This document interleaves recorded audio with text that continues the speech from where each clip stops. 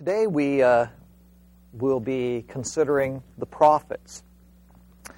And the prophetic literature of the Old Testament, what we call the literary prophets, because not all of the prophets wrote material, and we don't have their oracles written down. We saw a couple of those yesterday with Elijah and Elisha. But the literary prophets cover about 1/3 of the Old Testament and about 1/4 of the entire Bible. So it's a significant corpus of material. Today and tomorrow, because we'll be covering some of those prophets tomorrow, we can't obviously go into great depth when you're talking about 1/3 of the Old Testament. I'm expecting and hoping that you will have the opportunity to go into greater depth in subsequent courses that you'll have, exegetical courses, Old Testament courses, studying particular prophetic books. Today we're just going to skim the surface of those, touch upon some high points, some of the most significant passages, and in a very pragmatic sense, the passages that appear in the exam, so that you're familiar with what those passages are. Okay? For the quiz tomorrow, then, you should be familiar with the pre-exile prophets. Okay, this particular piece that you were to read today, and one thing that you should be able to do is to identify where each prophet fits into the sock drawer. Okay, into which sock drawer, using that metaphor that Pastor Rossow has developed here. So on page 8.4 here, you've got kind of the chest of drawers here and the sock drawer. You may want to even label that accordingly. The vertical columns here, the left-hand column is for the 8th century prophets, and the right-hand column is for the 7th century prophets. And then in terms of the horizontal levels there, the top one would be for the northern kingdom of Israel, middle for the south, southern kingdom of Judah, and bottom for foreign countries. Okay, so be able to to slot the prophets where they fit accordingly. Okay. Well, we're going to begin looking at the pre-exile prophets here, and in one sense you could say there are really two exiles. There's the exile of the northern kingdom, which takes place in 722, 721, and but there's no real return, at least not in the way of a unified people coming back after that exile. The second exile will take place in 587, and that will be of the southern kingdom. So we begin now with the prophets before the exile of the northern kingdom of Israel, 722. And in your Crossways guide, and I apologize, I forgot to check on the discrepancy that Kyle had noted there in terms of the years for Jeroboam. I'll try to do that for tomorrow.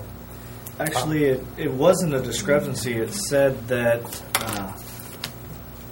the next king of the line of Judah became king in the 18th year of reign of Jeroboam, meaning Rehoboam finished in 17 years, died. That next year would be the 18th year of Jeroboam. Oh, okay. So 7 years there. The issue was with Rehoboam, wasn't it? Yeah. Yeah. There was only 7 And that he... Okay. Okay. and that he was to live 17 years, or reign for 17 years. Yeah. So, yeah, I'm sorry, I just neglected to check that, fine. and so we'll see what issue may be there. Okay, but now you have here laid out where the prophets fit according to the Crossways material. I do not agree with everything that Harry Wendt has developed here in Crossways, and in my conversation with him, he says, that's fine, you teach it the way that you see it. For example, he will identify a number of these prophets down here as post-exilic, whereas I would see them as pre-exilic. But generally, with the prophets up here, there's no problem. He has also identified, not in the red print, but in the white print, prophets that preceded the literary prophets. So today we're going to be looking at the literary prophets, those who actually wrote or scribes wrote down their oracles. But there were prophets before that. Again, you've got Elijah, Elisha, okay? And they are given the title in the Old Testament of Navi, of prophet, okay? And so even Samuel, as we saw, he was one of the first of the classical prophets. But even earlier than that, Moses is called a prophet. Miriam is given the title of prophetess. We do have some female prophetesses in the Old Testament. Huldah is another one down during the reign of Josiah. Isaiah is described as being married to a prophetess. So there are some examples. None of the literary prophets, though, are female. Okay, so we're going to be taking a look now at where these various literary prophets fit in the preparation to the exile of the northern kingdom and then the exile of the southern kingdom. Okay, well, that's just a more close-up view. So really, we're going to now be looking at the bottom half of all of this. Just to be acquainted now with how this fits into the library, the corpus of writings that we call the Old Testament and the whole Scriptures. For us as Christians, we typically organize it in this way with the history writing, poetry, okay, mostly Psalms and the wisdom literature, and then the prophets, and we divide between the major prophets and the minor prophets. We distinguish those two. Now, it's very important to recognize that the nomenclature here of major and minor has nothing to do with significance. It has to do with volume.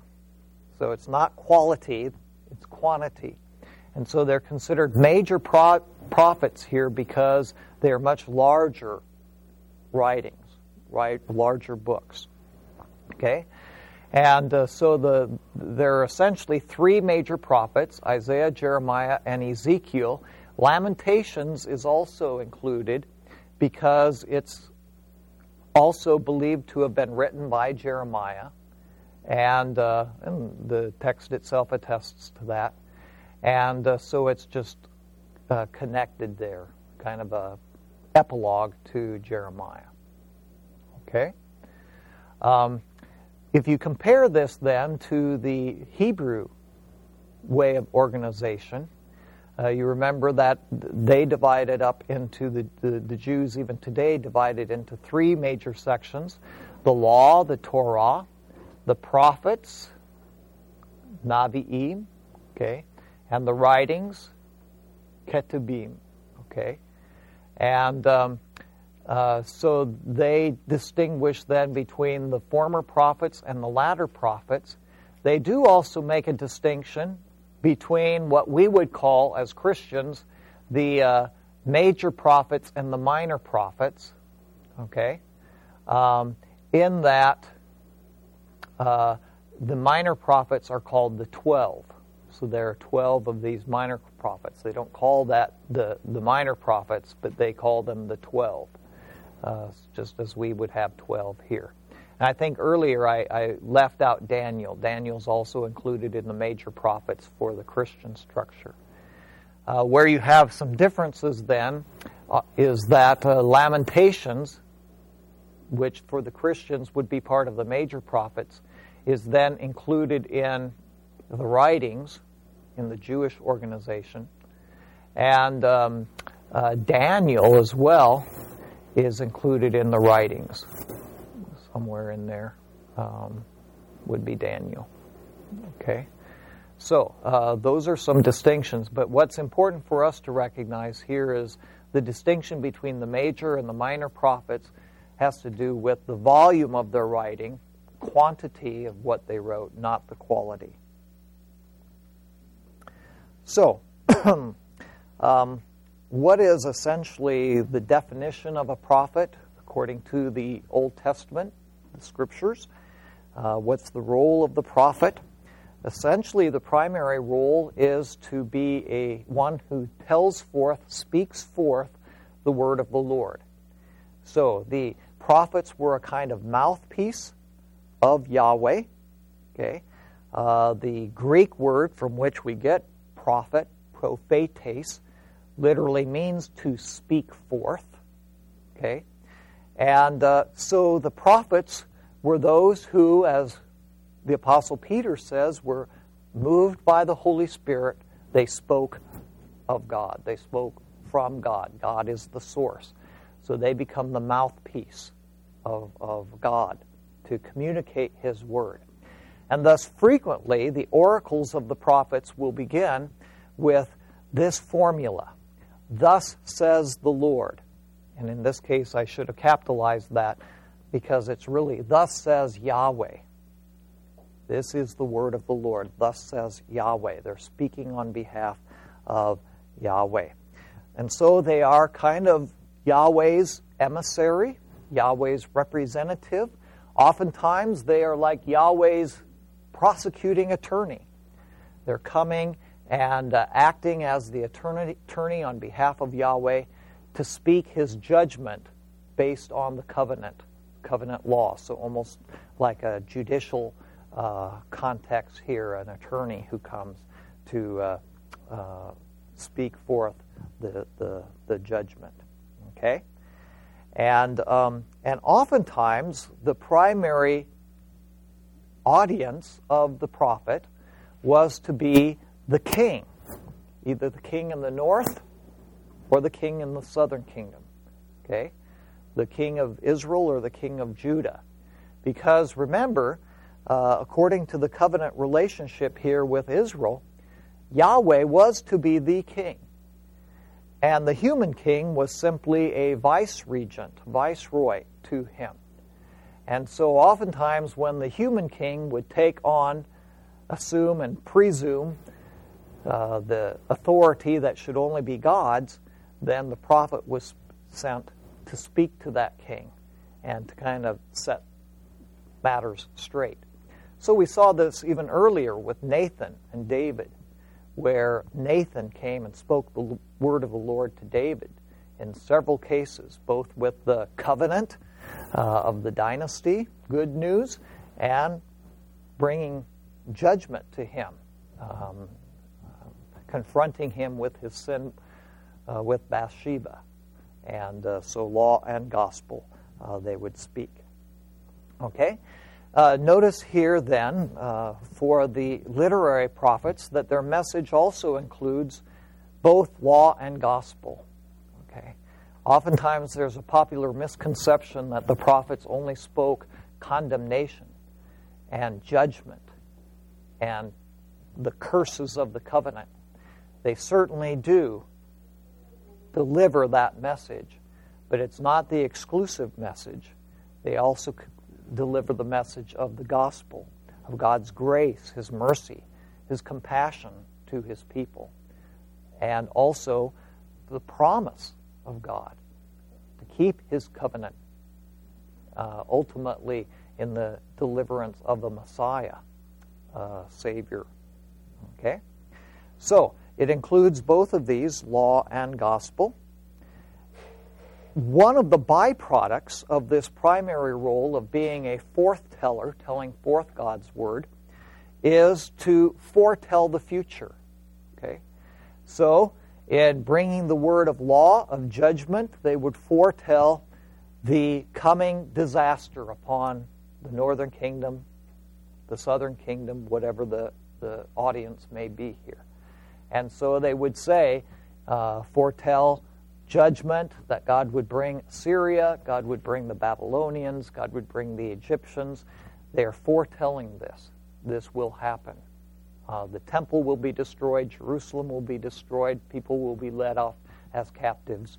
So there is that foretelling of the law, of judgment, but also foretelling of the gospel, foretelling of God's restoration of his people, of the return of the remnant, of God's deliverance from the exile, and ultimately God's deliverance from the bondage of sin, God's provision of the Messiah, of the coming Savior.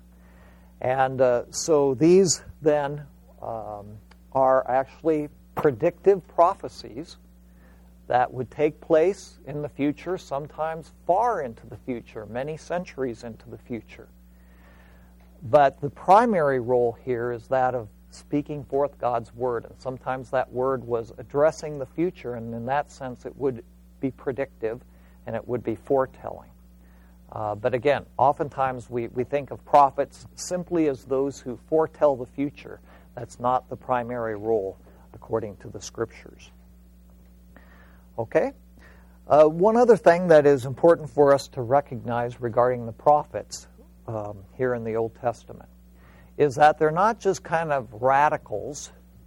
They're not just these kind of countercultural revolutionaries who are just kind of into being anti-establishment.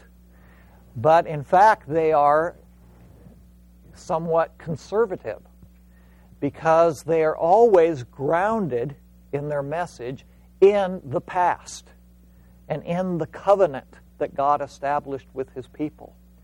So they're actually pointing the people back to the past, to the covenant God had established, what God had done with them, what the covenant stipulations were, and pointing back to the covenant which the people had now broken. So you'll hear a lot of covenant talk, and even the word covenant, and how the covenant had been broken in the language and the oracles of these prophets. Okay? So, the prophets do foretell the coming judgment, though, both upon the south and the north, northern kingdom. The capital is Samaria. The southern kingdom capital is Jerusalem. Okay? And they foretell the judgment that would come at the hand of the Assyrians. And the Assyrians would be God's instrument of judgment, primarily upon the northern kingdom, but sometimes also upon the southern kingdom. It would not be the ultimate hand of judgment upon the southern kingdom, but it would be upon the northern kingdom. And God now, because he's the Lord of all nations, can use pagan, terrorist nations like Assyria to do his bidding and to carry out his holy war even upon the people who had been in covenant with him but now had broken the covenant.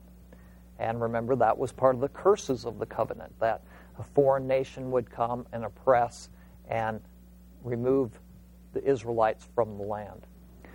They'll also then speak of the Babylonians later on, who will come and oppress the southern kingdom and be God's instrument of judgment upon the southern kingdom.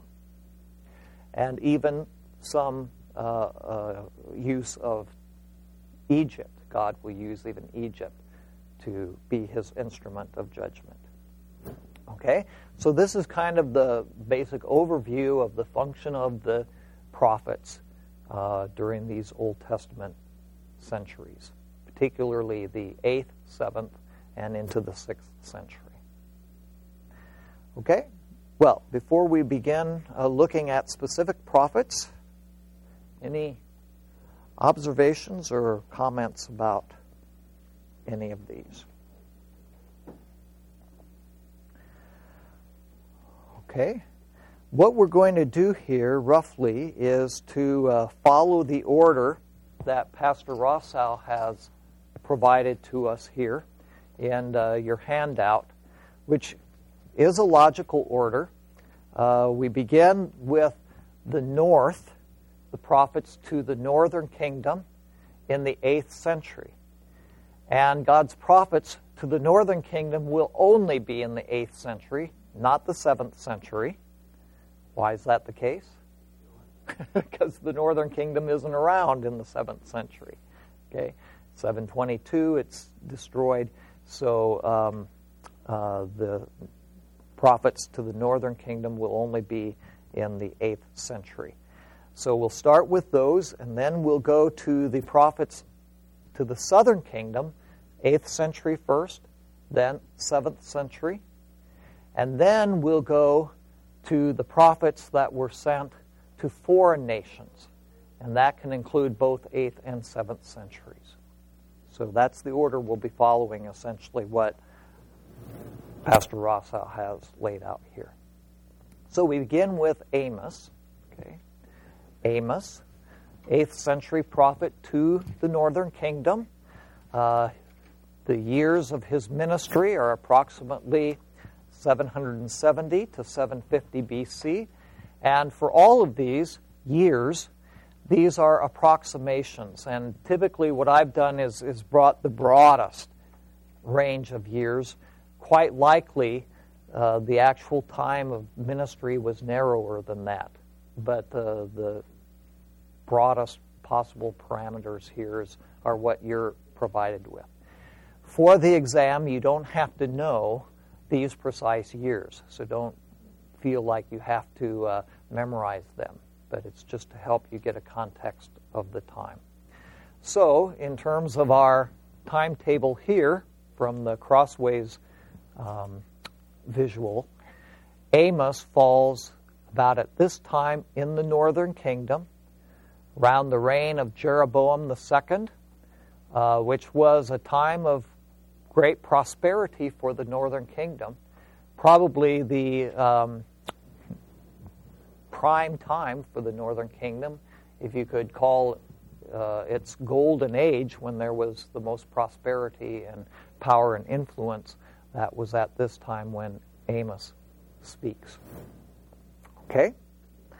So, Amos actually does not originate from the northern kingdom, though, the kingdom of Israel. He actually originates here in Tekoa, which is a small town about 5 miles south of Jerusalem, so well into the southern kingdom of Judah. And we're told that he was a shepherd there and a dresser of fig trees. So he's basically a agriculturalist, animal husbandry. He's a farmer and a rancher, if you will, country guy, country bumpkin, some would say. However, as you read his literature here, his writing, it is not simplistic, and he's no simpleton. It is beautiful, eloquent writing, marvelous writing. And the literary characteristics are very, very high. Amos becomes kind of the model here and the standard for the literary prophets that follow. He's really the first one, and he's the standard that they seek to emulate his style here. Okay? So he speaks very, very eloquently. Again, he then goes to the northern kingdom, and begins preaching here at the shrine of Bethel, or Bethel. The capital where the king will be is here in Samaria. And again, this is during the reign of Jeroboam II, very prosperous time for the northern kingdom. And we're at a time when everything looks like it's going well, everything looks like the future is bright and sunny, Amos comes and announces judgment. Okay? And he does so at this site, Bethel. Why do you think he chooses Bethel? Good. There's a shrine there. Do you remember at the division of the kingdoms, Jeroboam the first set up 2 shrines with golden calves, one here in the south, right at the border, and then one way at north in Dan. And so his people then could go and worship, and this way they wouldn't have to cross over and worship in the southern territory. Okay? So he goes now and speaks at this site where there is this shrine, the golden calf, and announces God's judgment to them. Okay? This is a time of great prosperity, of great wealth. And Amos will speak to those who are wealthy. He addresses them as the cows of Bashan. Okay? Bashan would be territory up here, very lush territory up kind of the Golan Heights, but many cattle and so forth, fat cattle. And so in the Israelite territory, you have this image of the cows of Bashan. He calls the women, the rich women and the inhabitants there, cows of Bashan, because they're fat and they're luxuriating and so forth. Okay, so there's great wealth. But there is also great poverty. There is an extreme economic gap between the rich and the poor. And the rich really don't give a hoot about the poor.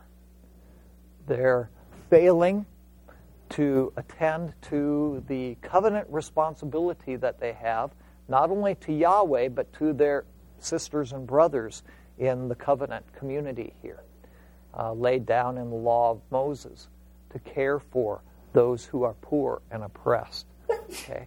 And archaeology has confirmed this as well from the period of Jeroboam II here. You have these, for the time, large mansions, okay, 2-story mansions. And not far, you'll have evidence of these hovels, these shacks, where people were living in significant poverty. Oftentimes, these were just lean-tos next to the wall of the city. And so you see the contrast there in terms of the economic disparity and social inequality. Okay? So Amos begins, and if you will, please turn in your Bibles to Amos.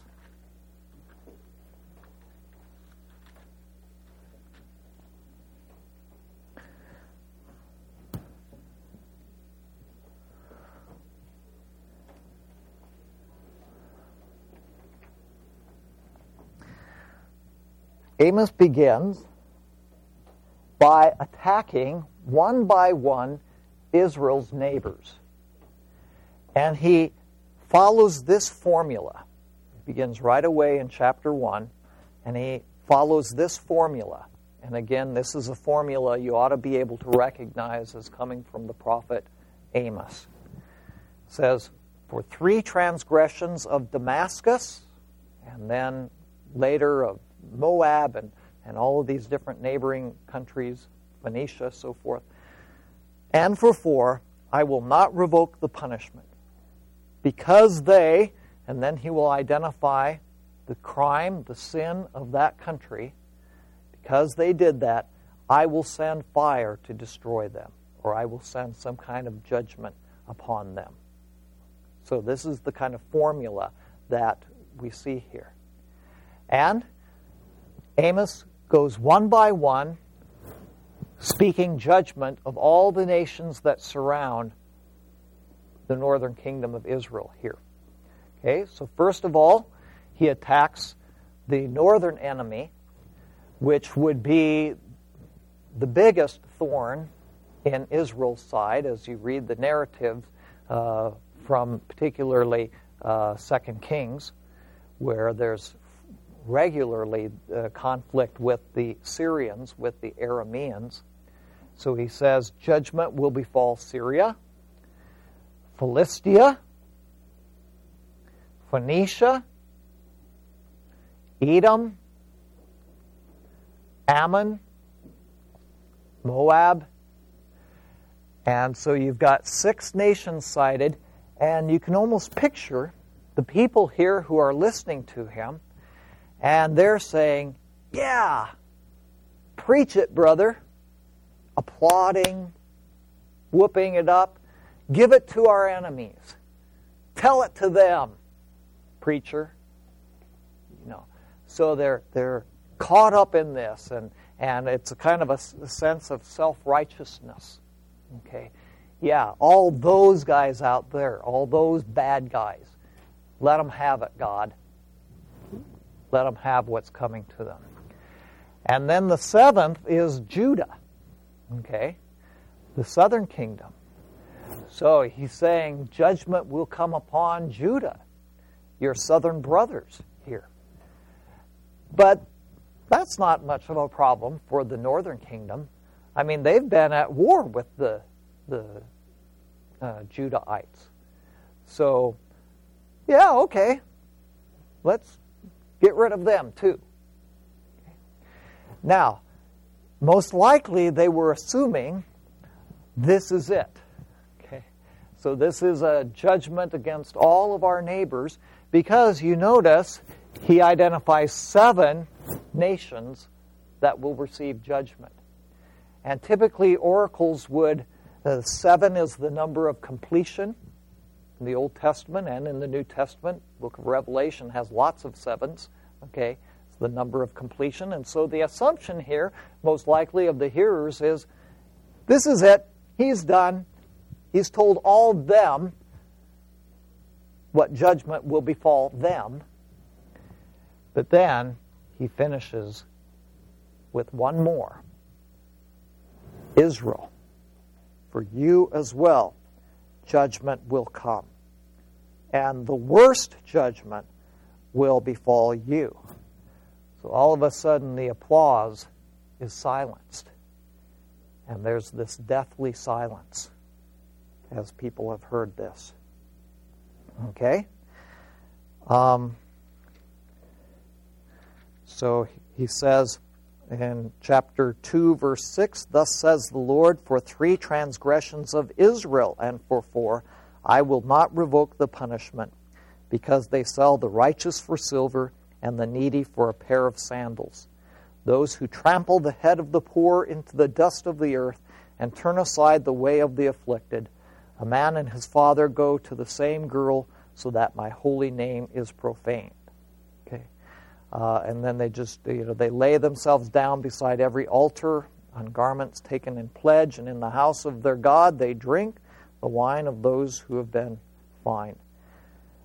Okay, so then he identifies the judgment, and in chapter 3 he reinforces this. Hear this word that the Lord has spoken against you, O people of Israel, against the whole family that I brought up out of the land of Egypt. You only have I known of all the families of the earth. Therefore I will punish you for all your iniquities. He's kind of saying, yeah, there's all these other nations, but you are the ones who I chose. You had great privilege. But with that great privilege comes great responsibility, and since you have failed in the covenant responsibilities, the judgment upon you will be greatest of all as well. So, great judgment here. Okay? So, and the judgment, again, the context here is the oppression of the poor. Message that is still very, very timely and rings highly relevant for us today as we look at the condition of the world. And we as Americans are these rich people. Typically, those of us who are,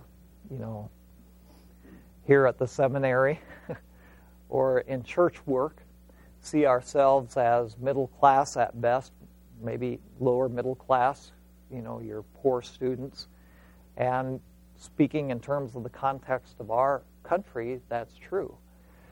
But how many of you have traveled overseas to third world countries? You see the vast difference. You see that even we who are middle class, lower middle class, are the wealthy compared to the world. We're in the upper 5% of the economic strata when you compare us to the world. And just the other night with the Parade of Nations for the Olympics, they were speaking about some of these nations and talking about how the average annual income is $130, average annual income. And that's just very typical. So we can listen to this word as well. And what is our responsibilities in the face of a lot of poverty in the world today, too, as rich Americans. Okay. The judgment, then, that will befall is that the people of Israel will be led away into captivity, into Assyria here. So you've got this line and the hook. And they'll be led away on hooks, like hooks around the nose. And we read this in chapter 4, beginning with verse 1. Hear this, you cows of Bashan, who are on the mountain of Samaria, who oppress the poor, who crush the needy, who say to your husbands, bring that we may drink. The Lord God has sworn by his holiness that, behold, the days are coming upon you when they shall take you away with hooks, even the last of you with fish hooks. And you shall go out through the breaches, that is, the broken down breach of the city wall. That the sense here is that your defenses now have been breached, and the enemy force has come in, and they'll take you out through that breach with hooks around your nose, each one straight ahead, and you shall be cast out into Harmon. Okay? Continues then in verse 4, come to Bethel and transgress, to Gilgal and multiply transgressions. Bring your sacrifices every morning, your tithes every 3 days. Offer a sacrifice of thanksgiving of that which is leavened, and proclaim freewill offerings. Publish them, for so you love to do, O people of Israel, declares the Lord God. So there's also a message of condemnation to the false worship that's going on here at Bethel and in all of Israel. Okay?